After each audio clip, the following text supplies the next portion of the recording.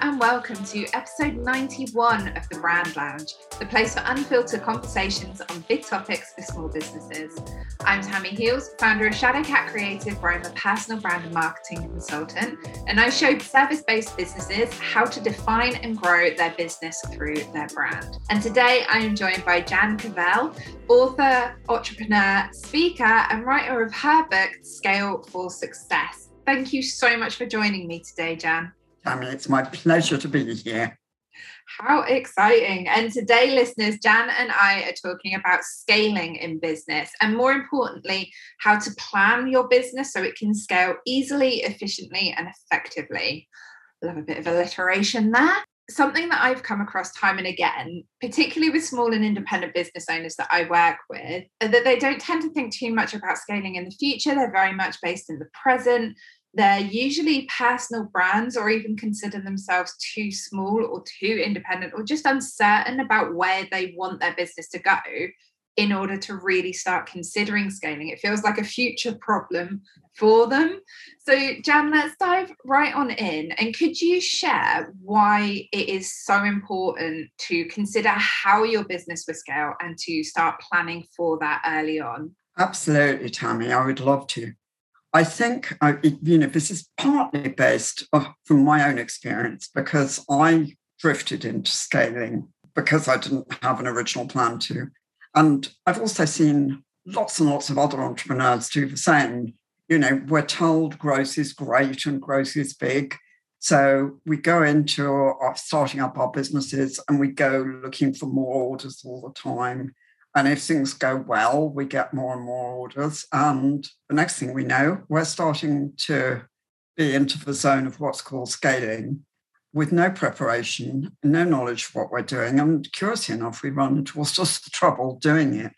It's a very different ball game, scaling. Startups are hard, but scale-ups are hard in a different way. And a different way is what there is. And I think people don't realize that you're transforming from a toddler into a grown-up, if you like. And like all these things, that big change, it needs a different set of skills. Yeah, absolutely. And it's really interesting what you were saying there, because something that I have experienced, because now I run two businesses and my second business I'm running very, very differently as a startup compared to how I started with my initial one, because I think my initial one was exactly what you were saying there. And it's kind of, you are told over and over again that growth is important. You need to be growth focused. You need to be looking at how you're going to grow your business. You as an individual, obviously you want your business to be a success in whatever way you measure that version of success for you, but you don't ever think about what you're going to do when that success comes. And it's like, how do you actually... Okay, so you want to be fully booked out, but what does that look like? How do you manage that? How are you going to add that on top of all of the other hats and things that you're doing at the moment to get those clients? And I'd be really curious on your take on this, because I feel almost like when we achieve the success that we're not prepped for, it perpetuates that feast-famine cycle, because we're so busy dealing with the success that we've brought on ourselves that we don't put the time in to work out what to do after those clients have kind of moved on to the next thing. That's such a good point, Tammy. And I don't think people who haven't fallen into this trap like you and I have, really appreciate that point. But it's so true, because there you are. You've got lots more orders and everything's hunky-dory and you seem to all and sundry to be terribly successful. But there are so many knock-on effects. They don't see the cash flow, that your orders have gone sky high and you haven't planned for it, so your cash flow's out the window. They don't see the fact that you're spending most of your sleeping hours trying to recruit because you need 10 more people or whatever, and you haven't planned it out. And what's worse is you panic hard and you've taken on a couple of disasters and they're busy destroying your business on the quiet. So you're spending huge amounts of time on that. And, then there's the actual servicing of the orders. They've come in so fast. Are you geared to get them out the door, be it servicing clients in a literal goods way or services way? but, you'll be trying to make up a shortfall. And because at that time, you can't personally do it anymore.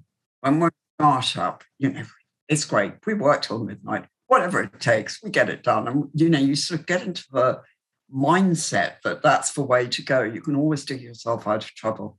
And actually, when you start to scale and you get to a bigger size, you haven't got the hours in the day to work 5 people's worth of 24 hours a day. You just can't do it. So it's lots and lots of things. I think also people often forget that whatever their version of success is, I generally, and this is a sweeping generalization and a big assumption, I'm going to assume that your version of success is not working more hours and feeling super stressed.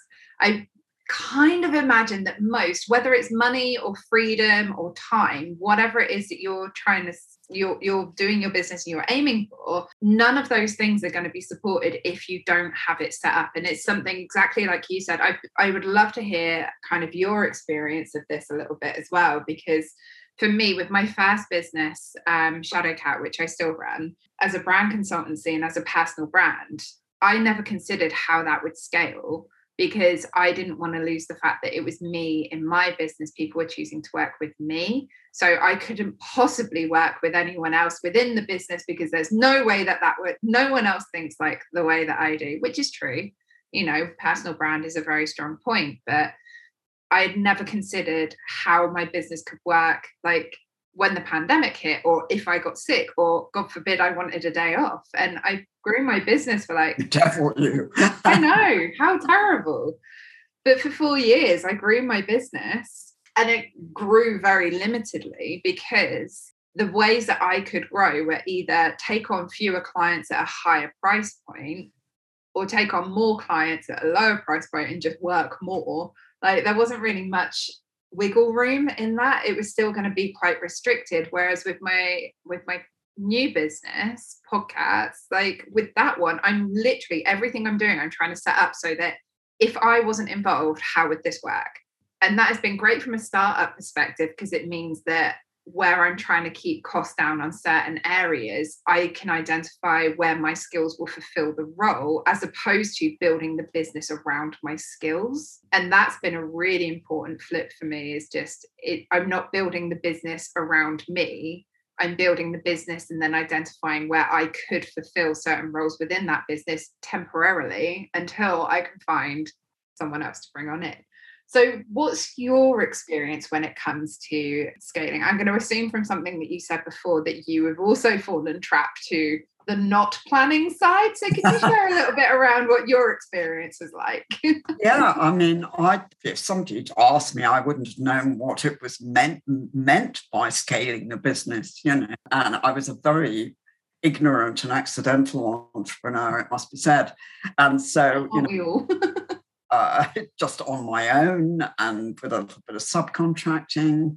And then I got 2 people, and it lasted about 6 years like that. And we knew each other very well. And, we just worked when we needed to very, very hard, and, went for pub when we didn't need to. And it was all very, casual and fun. And by chance, I was dealing in furniture, and the company that was supplying us with furniture, the guy decided to pack up. As of the day he made the decision, literally, just rang and said, sorry, no more furniture. And in a panic, I said, well, how about we come to a deal and I take over your company?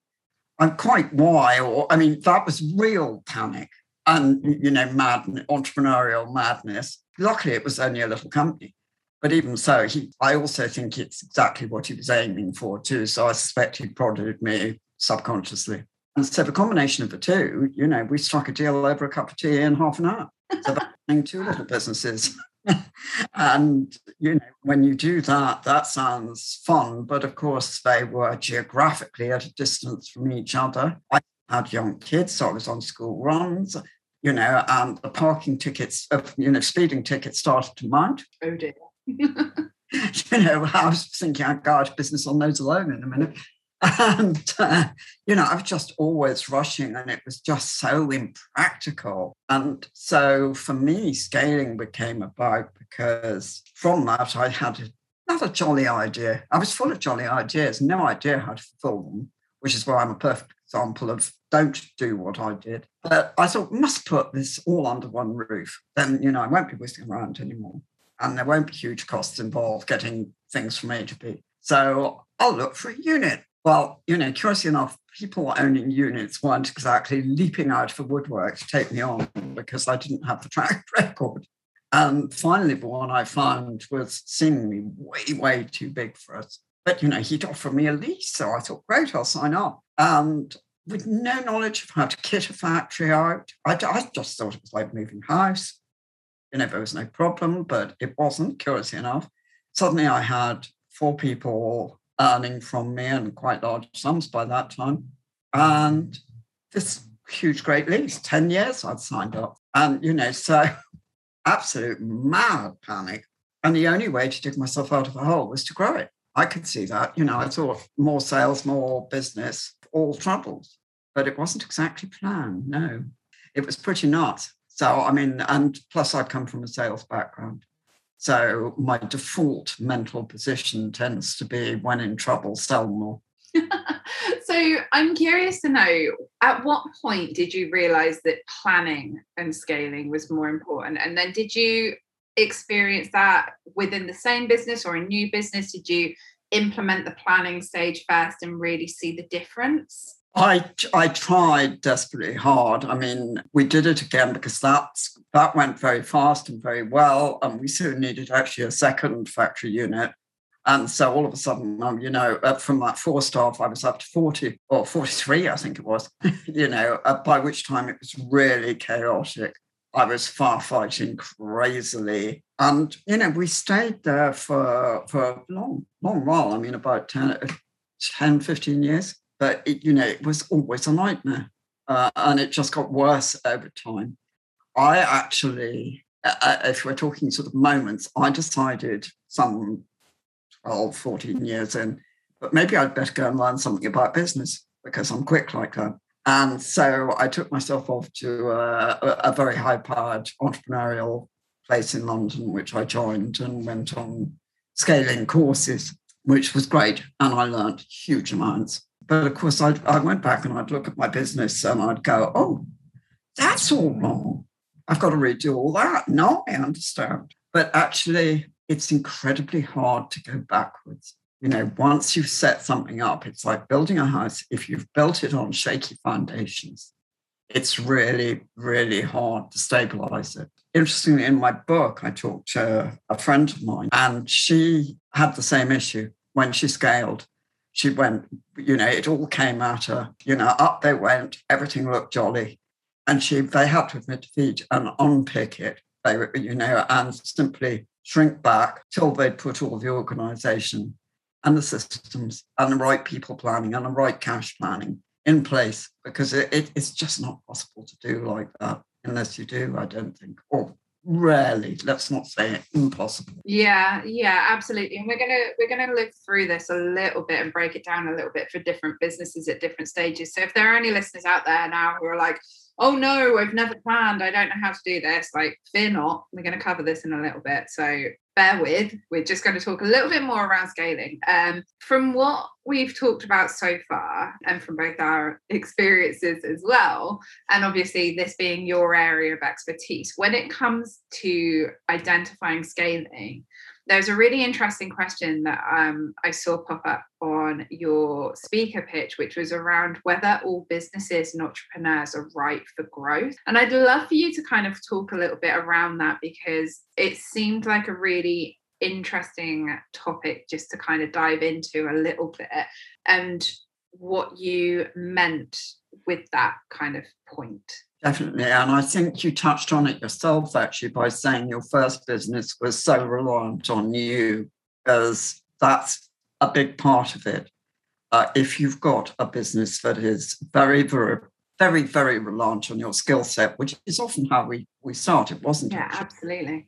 It's a really usual way to start. Is your strength is this, so you're going to flog this. And that's okay. But, how are you going to scale that? Means getting people who are as skilled as you, plus getting your clients to think, okay, I'm just as happy dealing with, her new guy, Fred, or whatever, than I was with her. And that transference is very, very tough. I certainly had that, again, being strong in sales. My customers wanted me to deal with them. They didn't want anybody else to deal with. And that went for everything. So I think there's two things. I think, it's, can you double up a skill set, and can you transfer your customers, which is doable, but don't underestimate it. And I think the other thing is, what I was busy flogging was, as I say, furniture, and it was, a lot of it was, not all of it, but a lot of it was custom made. And if you're doing something that is very individual or very two things there actually, skills reliant and individual, hand done. You can't just churn out 10 more by a machine. That means 10 more people. So you've got to look if what you're producing is actually duplicatable, didn't manage to say it, in quantities, be it from a skills point of view or just a plain volume point of view. If you're an artist, the chances are you can't paint an oil painting 10 times over, but you might be able to do a series of lithographs. It's the same sort of principle there. Yeah, and that's a really interesting point as well, because when it comes to scaling, I think that there's a misconception that scaling means you all of a sudden employ more people and you grow your business that way. But I think that there are actually multiple ways that you can scale a business depending on the type of business that it is, the type of clients that you want to have, and the type of business that you want to have. So again, it's that whole something that I always seem to come back to is, what do you want to achieve out of this? What do you want your business to do? What do you want your business to afford you? Whether that's financially, freedom, time, whatever it is, what is it that you're aiming for? And then what would be the best option or the best business structure that would support you with that? Because if it's money, you might need to consider scaling by upping your prices and looking at the way that you're producing the products, and maybe have minimal additional members of the team, whether that's outsourced or employed, so that they can take the brunt off of it. So you've got more time, but also you're producing a higher value item so that you're scaling from a financial side. Whereas if time is more of your thing, then you're going to want to maybe consider employing more people to help in more skill-based roles so that you've got that time back to step away. So in your experience, how easy is it to kind of identify which direction you need to go when you're scaling? And do you feel that there is a cut-off point where you're like, this is the point where you have to make a decision on which direction you want to scale your business? That's an interesting second question. Let me go back to the first one. I think you must do your clients a great service in making them really think about this, because it's something that saddens me that we're so obsessed by encouraging people to grow, because it must be right, it must be good. And we've discussed it doesn't always suit the right business, suit every business. Plus, it doesn't suit every person. It may not be the right way to go financially or everything else, lifestyle-wise, or all sorts of things. It isn't always good, and for example, financially, I made the most money when we were about 12 to 15 people. By the time we got up into the 40s, not least because I didn't know enough, but also because expenses go up with management and things as you grow. If you don't understand and build that in, your finances and your profits are wrecked. So actually the profits went right out the window by growing more. It's not guaranteed at all. So even if it's money you're after, it isn't necessarily as simple as that to get it just by times 10ing what you're doing already. And I think that's a big misconception that a lot of people have. And I think you're very right in saying, if it's a certain amount of money you want, why not look at your percentages? Why not think, how much extra I'd go by putting my prices up 10%, my costs by 5%. Those sort of figures can make life-changing amounts of change to your income. So I think that's really important to look at. And the whole sort of what's in it for you question was something I really wanted to explore when I wrote my book. And I asked everybody I chatted to, who were all people who'd done it, who had scaled, what success meant to them. And for pretty well none of them, it was the money. It was simply the getting back that freedom of time, the ability to make choices in life about what they did. Few of them had scaled for a set period, knowing they were aiming to get out after a certain number of years with the plan to have a wonderful life thereafter. I think endless scaling is just almost unsustainable in itself, unless you're going to bring in outside skills and hand over to a CEO who's got experience in scaling to the point of float or whatever. But just drifting endlessly in scale is going to end in disaster and burnout too. That's a really interesting point that I hadn't considered before, because is there a limit to the way that you scale? I would always say that there isn't a limit to scaling, but it is dependent on what it is that you want to achieve out of it. If you want to be the next like Bill Gates, or why not? Yeah, exactly. There's no reason why your business can't scale to the point where it is like a global empire. Like, there is literally no reason why it can't. There are hundreds of businesses that we use every day across the world that started as someone in their garage. But again, this is another topic that I'd love to explore another time rather than on this episode, which is like, how do you decide when your small business is no longer small? It's why I really dislike using the term small business, because it's great and it helps identify a market. But at the same time, if you're scaling, are you still a small business? Like, what's the cutoff point of no longer being a small business and turning into something like... And we only ever talk about small and big businesses. We don't talk about the middle. No.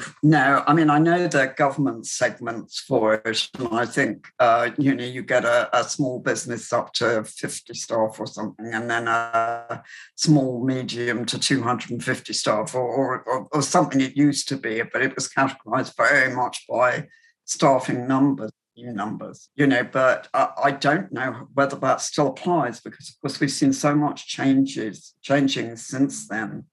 Businesses and so much subcontracting, and it strikes me that somebody should have had a rethink whether they have or not. I'm not quite sure.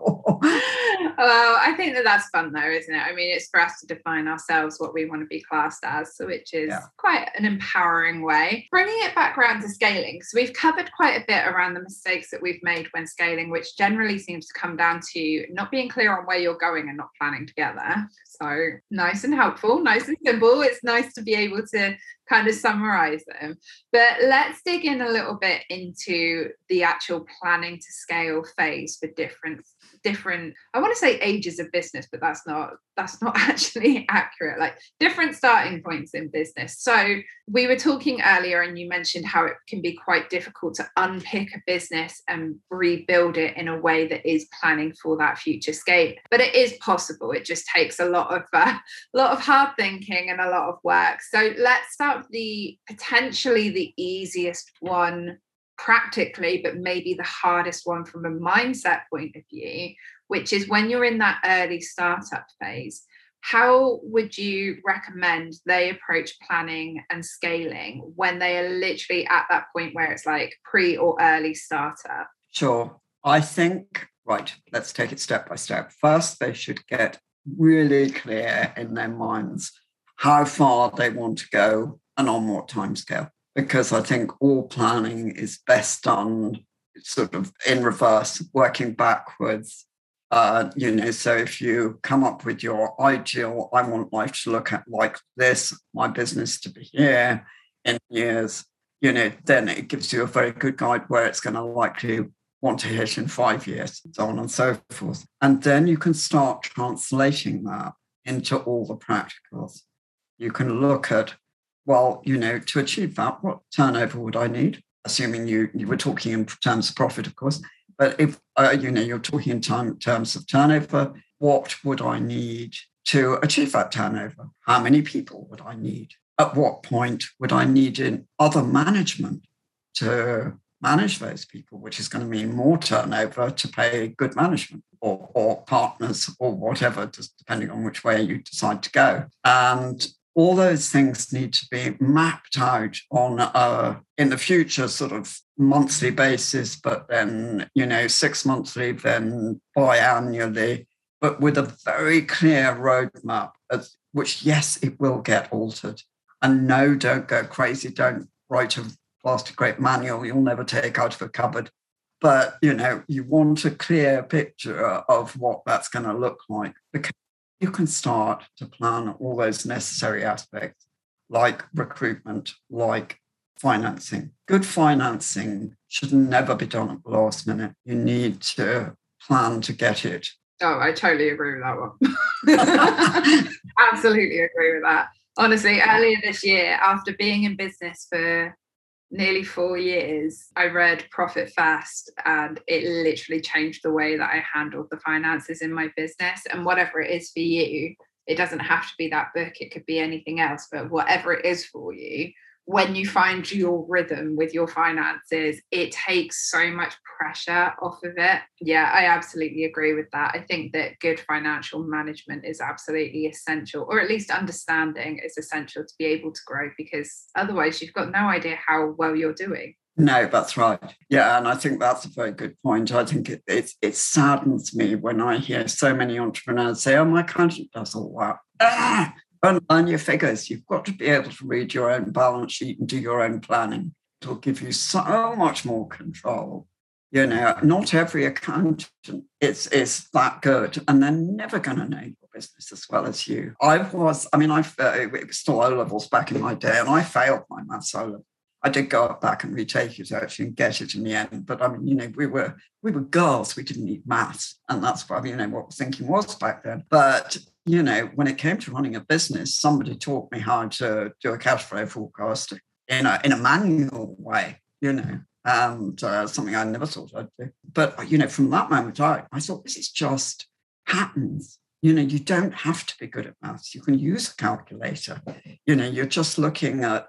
I want a 10,000 turnover now. So in half, or next week, so next year even, sorry. So if I want 10,000 now, that probably means halfway time, I need 5,000. It's not subtle stuff. You can do it without being clever at maths, but please learn to understand your own balance sheets and cash flow forecasts. So could you just repeat that last bit? Learn how to understand balance sheets and cash flow forecasts. Yeah, absolutely. Even if you work with an accountant, so that they're doing it but showing you and talking you through it, which is what I do with my accountant, because I'm still learning, and I have this thing that I want to make sure that I'm getting it right. So it's quite nice to have someone else there with me whilst I'm doing it. Okay, cool. So this is all wonderful and big advice. I think my challenge back to you, Jan, if you will, is that if you're in the real early stage of business, there's definitely, from my experience and from my experience with my clients who, like when I have worked with clients in the early stages, scaling feels so far away and everything feels so big that it's really hard to know where to start. Because when you are starting out, it might be a side hustle. It might just be, I just want to see how this goes. I don't know how this is going to develop, which is exactly how I started my business. It was never going to be a business. That had never occurred to me. So I didn't have all of that stuff in place. But it would have been helpful to have something to work towards, even if I didn't know where the business was going to go. So if you could boil it down to like one thing that they could do as a startup that would prepare them to start for scaling in the future, is there something that you would recommend they learn first? I mean, obviously the balance sheets and the forecasting, but what would be your advice for someone who is just like, I don't know where this is going in the future. I have no idea how big or small this is going to be. How do I plan to scale? Use every possible moment you can to learn everything you can about your market. Because for one thing, as you all know so well, that unless your market's got the scope to provide you with the work to scale, save your time. If that's the startup always is you need to become an expert in your marketplace on what works, what doesn't, what your customers' pain points are, and learn to develop all that side of things because otherwise you can be the most brilliant startup expert in the world, but you're not going to get it off the ground. Yeah, I think that that's an excellent point, actually, that if you're not quite sure where you want your business to go, as long as you're familiar with where the market is going, it will give you that kind of head start when you do decide to snap into, oh, okay, this is now a business. I'm a business owner now. Who knew? Rather than kind of the side hustle side. It's happened. Awesome. So when it comes to an established business who's not considered scaling before, and this is something, again, that I can relate to because I've been through all of this, where you're sat there and you're going, you know what? My business is going reasonably well. I know it can do more. I want it to do more. I've not considered scaling in the past. And I'm still at that stage where it's like, I'm interested in knowing more about scaling, but I don't know how to kind of start approaching it. What would you recommend to them? I would say, firstly, go back and check your market. Is there, how much room is there for growth? Doing what you're doing already, are your customers going to be buying more from you? Or you're going to find new and similar customers? Or you have to come up with whole different offerings that are going to increase your turnover? You want to get an idea of what scope there is for growth again, before you scale it. Got to start there, because otherwise you're going to break your heart and waste time and money and tears. Yeah, absolutely. I agree with that completely. And it can be really tough to have that subjective and objective look at where you are in your business, particularly if you're in a market that has, I'll use the market that I was in, which is as a brand designer and working in branding. It became ever more challenging, not just because there are new and fresh creatives coming out all of the time, but there's also that development of programs and software like Canva that now make it easier for others to actually do their own brand.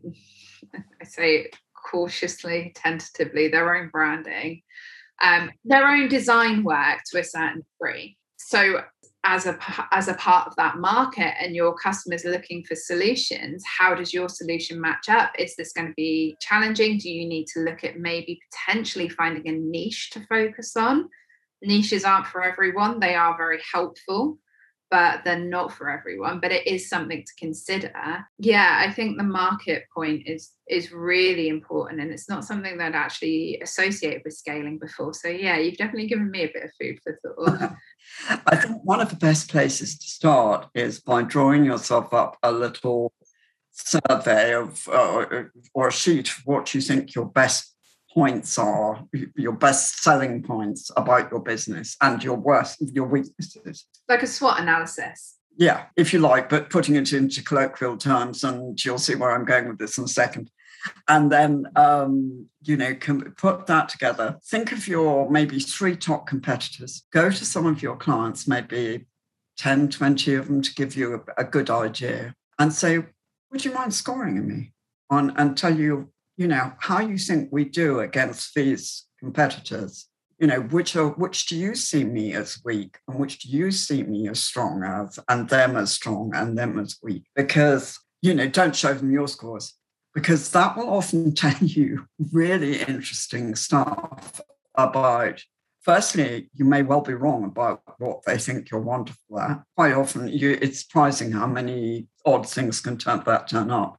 But it also shows you where the gaps are with your competitors. They're doing something worse or weakly, shall we say, in your... Or overlooked completely. Opportunity, wonderful. Yeah, absolutely. And if listeners, you want to hear more about competitor analysis and that kind of thing, I'm going to do a shameless plug here and say you can listen to episode 31, because Sharelle and I dove right into how to perform competitive analysis without the emotional attachment to it, because that's very wise. Assessing your competitors can be quite a emotional experience. It can be quite challenging. There can be a lot of comparison that comes up. So yeah, absolutely. I think that identifying your market opportunities, your strengths and weaknesses, and the same for your competitors.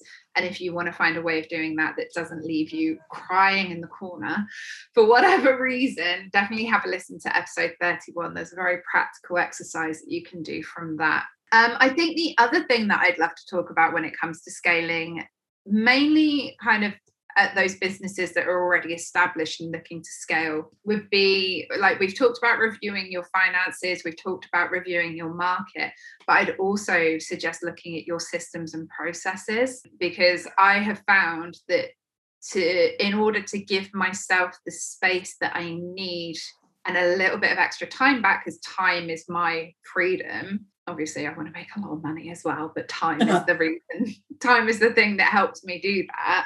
By working with someone to help automate and look at my processes, that means that I've gained a bit of time back with every single client that I work with, which means that that kind of accumulates. So when it comes to scaling, are there particular systems and processes that you would recommend looking at as a priority to help you with that future focus? Interesting. I think it's business dependent, or sector dependent, should I say. You know, some businesses need different ones. I mean, for example, if you're manufacturing, you need a how-to guide for each piece, you know, but you wouldn't need that for a design industry necessarily. But, you know, it's looking at anything that your business does from a point the customer gets in contact or you're in touch with the customer is what I'm trying to say, actually, because right back to marketing. Looking at that flow of how does the contact with the customer end up with a referral at the end from the whole complete circle, and thinking what systems are in place on that circle, what can be duplicated, you know, what should be written down, and where does that impact to make it easier. So I think that's a really important one. Yeah, absolutely. I agree with that. And actually, what you were saying about how-to guides is really important as well, because I feel like whatever your business is, you could have how-to guides for everything. You can have a how-to onboard a client. You can have a how you choose, write, and schedule your content, because if you have all of that in place when you're ready to scale, which is what we were talking about right at the beginning, being set up for when that success happens, having those how-to guides that you can then hand over to your outsource, your employee, whoever it is that you've got coming in, means that you have to do less of the admin and onboarding for those people who are coming in to help, because that's the other barrier, I think, that we haven't even touched on. People, right? Yeah. Not only finding the right people, which is an episode that I have coming up, but also one of the challenges I had, and I'd love to hear your take on this, was I was always like, I don't want to have anyone else coming into my business because it will take me too long to show them how I do things. So what would you say to someone who's in that position where it's like, I'm ready to scale, but I do not have the time to train someone? I think that there's two things going on there. I think it's a really good point. I think, firstly, that comes down to your systems. For a certain amount, you can systemize depending on the job. So having a good job manual is going to save you a lot of time. Having good inboarding processes, which for anybody who's listening who doesn't have one, means a process of settling your new team member into your team and getting them used to the company. That can not only save you masses of time, but it can have a huge impact on your staff retention. So all those things about getting them settled in and getting them to know the job, you can systemize to some extent. But also, I think it's very key. We're going back to the planning here. Higher up in your hierarchy that somebody is going to come in at, not talking about promotions from inside, because then they've got time to digest and mature, if you like. A fine bottle of wine, obviously. But bringing somebody in at a high level, it's going to take them much, much longer to know anything close to what you know about your business. But on the other hand, you're almost saying, but I need somebody else who performs at my level. So the only answer to that is to build into your plans, build into your cash flow planning, building somebody in with maybe anything up to a 6-month runway if they're going to be at your sort of level of getting to know something about your business to be able to be at your level. Can we just jargon bust that a little bit for a second? What do you mean by a 6-month runway? It takes 6 months early. There we go. Don't expect them to perform, from day one. There's a terrible, if you drift into scaling, and I know it, you take somebody on in desperation, which means that your hiring isn't very good. And then you expect them to perform from day one because they've got to. I mean, we're all so busy. And, things they can't, particularly at that higher level, because they haven't got your knowledge. Of course they haven't. They haven't been in the business a year, 2 years, 10 years. You've got to give them the time, and that means taking them on too early. But it does mean you can recruit slowly and not have recruiting errors because they do so much harm. Yeah, I agree. And I think that there's a certain hangover from the corporate world and the way that they employ that a lot of entrepreneurs, they kind of dabble with similar things when it comes to things like, oh, you have to be able to hit the ground running. It's like, well, what does that even mean? Do you want someone to come in and immediately know everything about your business? I mean, yeah, it would be ideal, but if you employ someone and all of a sudden they know everything, you're kind of like, is my business really generic? Like, is there something that's slightly amiss here? Well, that's the thing. I mean, there's some jobs are fairly generic, and absolutely social media, if they've got a good feel, particularly from your onboarding and your recruitment process of your culture, then the chances are they can pick it up pretty fast. But, something, again, it comes back to that management level for example, you just can't. And in fairness to the corporate world, even the corporate world wouldn't expect, a member of a board member to function from day one with full knowledge, however systemized they were.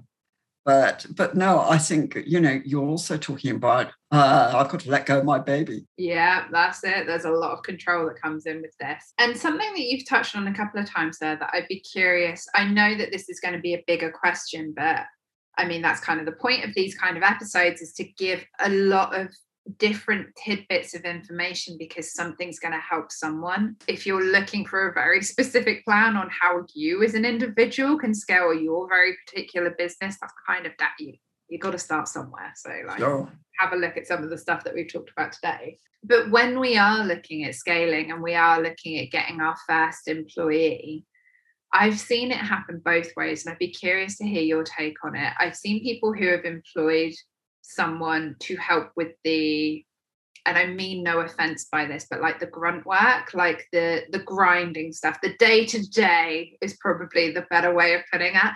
The day-to-day work to help ease up the time of the business owner. But equally, I've seen people who have hired like high-level OBMs, so online business managers, that kind of come in at a much higher level that is much closer to you as a business owner, to not only help with the day-to-day, but to do more of the facilitating of the bigger stuff that's happening. So would you have a recommendation on which would fit a business better, or if from your experience, if you've seen it work one way better than the other? I think it does depend on you and your sector and what you do. Yeah. I would question bringing some management level in at the beginning unless they're as a partner. If you really need somebody at your level, then you probably need two of you to run that business. I'm not sure, it should be a staffing requirement saying that early. And indeed and I can't think of a polite way to put it apart from your phrase, day-to-day work, that was it, wasn't it? Day-to-day. Day-to-day work. We're so blessed. One of the few good things that's come out of the pandemic is with the hybrid working and the connection globally. We've got access to amazing remote talent. And, there's just so much that people can do to fall back on resources, be it a VA in the Philippines or, for example, or quick to take some of your website updates off you or whatever, at very low cost without necessarily getting the whole headache of taking on a member of staff perhaps too quickly, because, there's a lot of obligations, so a lot of legalities and a lot of expense and a lot of responsibility. So, it's not something to rush into either way. Yeah, absolutely. And I'm plugging again, episode 41. I don't usually do this. It's really interesting, but I feel like this conversation has brought up a lot of it's such a big conversation, and it's much bigger than I kind of naively expected it to be. But when I was writing the notes for this, I was like, oh, these are going to be big, chunky conversations that we need to have. But episode 41, we talked with Crystal about outsourcing for scaling, specifically to scale. And I think that kind of combining the research, actually thinking about it, sorry, I think as I talk, I can't do it any other way. Thinking about it and talking it through to find my answer, there feels like there are definitely 4 different stages when it's coming to scaling and planning. 4 different stages for the planning, which is really interesting. So the first one would be the goal setting stage that we talked about right at the beginning. It's like, where are you going? Why do you want to scale? What is this right for you? All of those big questions that only you can answer, or that might help have someone to ask them to you and challenge you.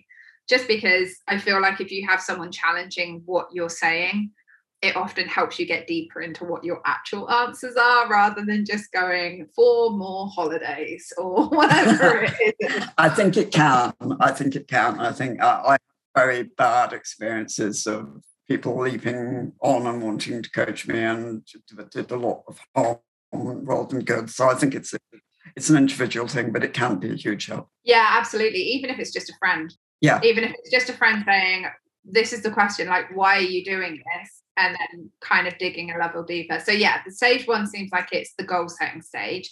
The second stage is the research phase. So researching your market, researching your own business to see what you're currently doing, where you could streamline, where you could automate, where you would benefit from having someone to support you. So that research section. Then it's kind of twofold, I would say. The first step would be trial it maybe by outsourcing the work first and see how that feels. Yeah, there's nothing wrong with that. That's one of the great things about outsourcing, is you can cut your losses and change your mind in a way that you can't with hiring people. Yeah, absolutely. And then from there, that should give you a good sense of, with all of that combined, by the power combined, you can potentially identify what roles would support you with scaling for what purpose, and know how that fits in with your bigger business. Absolutely, because when you're looking at when you're looking at your, I'm going to be a millionaire in 5 years and a billionaire in 10, that's going to come down to how many people doing what jobs when. Again, people do put it off. Another entrepreneur I spoke to in my book said, that they raised, I can't remember how much it was, 100,000 or something from a bank. That meant he went back to his new offices and looked around and started thinking, what's that going to look like in terms of people? And, I'm thinking, oh, wow, you got away with that. That's back to front. But people do. But it's living data. Yeah, absolutely. Oh my goodness. I wish we had so much more time on this, because I feel like there are so many different aspects to scaling. Maybe I need to do another episode around the mindset of scaling as well, because I think the way that we think about our business is going to have a massive impact. Huge. So if I've covered outsourcing, we've talked a lot around recruitment and the actual planning phase, which I think is essential. And then potentially how to approach it from a mindset point of view. Because for a long time, exactly what you were saying earlier, Jan, a lot of it comes down to not wanting to relinquish control on my business, which meant that literally I was getting in the way of myself being able to scale my business to fit my goals. It's, completely human, completely normal. Yeah. And probably something that you cover quite a lot in your book as well. So definitely.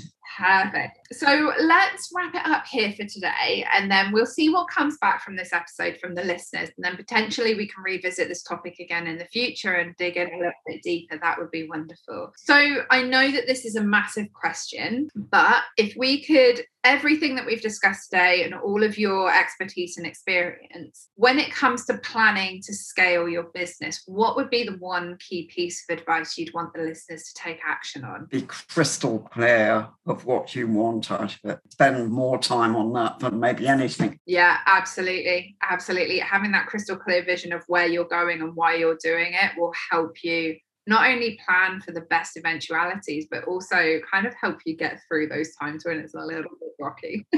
Awesome. Thank you so much for your time today, Jan. Where can the listeners find more of you online? They can find me at the usual W's at jancavell.co.uk. Brilliant. Thank you. And I will be popping all of the links in the show notes, including the link to your book. So if the listeners want to read more about successes and stories of other people who have scaled to success, then absolutely they can hop on into the show notes, find that link and grab a copy of your book. Thank you again, Jan. It's been an absolute delight. And listeners, we'll be back here on Thursday where Jan will be sharing her business journey with us so far in her brand story episode. So until then, I would love to know how you feel about planning and scaling within your business and what kind of stage you're at when it comes to approaching it. Join in the conversation in our communities over on Instagram. And as always, links in the show notes, and I will see you in the Brand Lounge.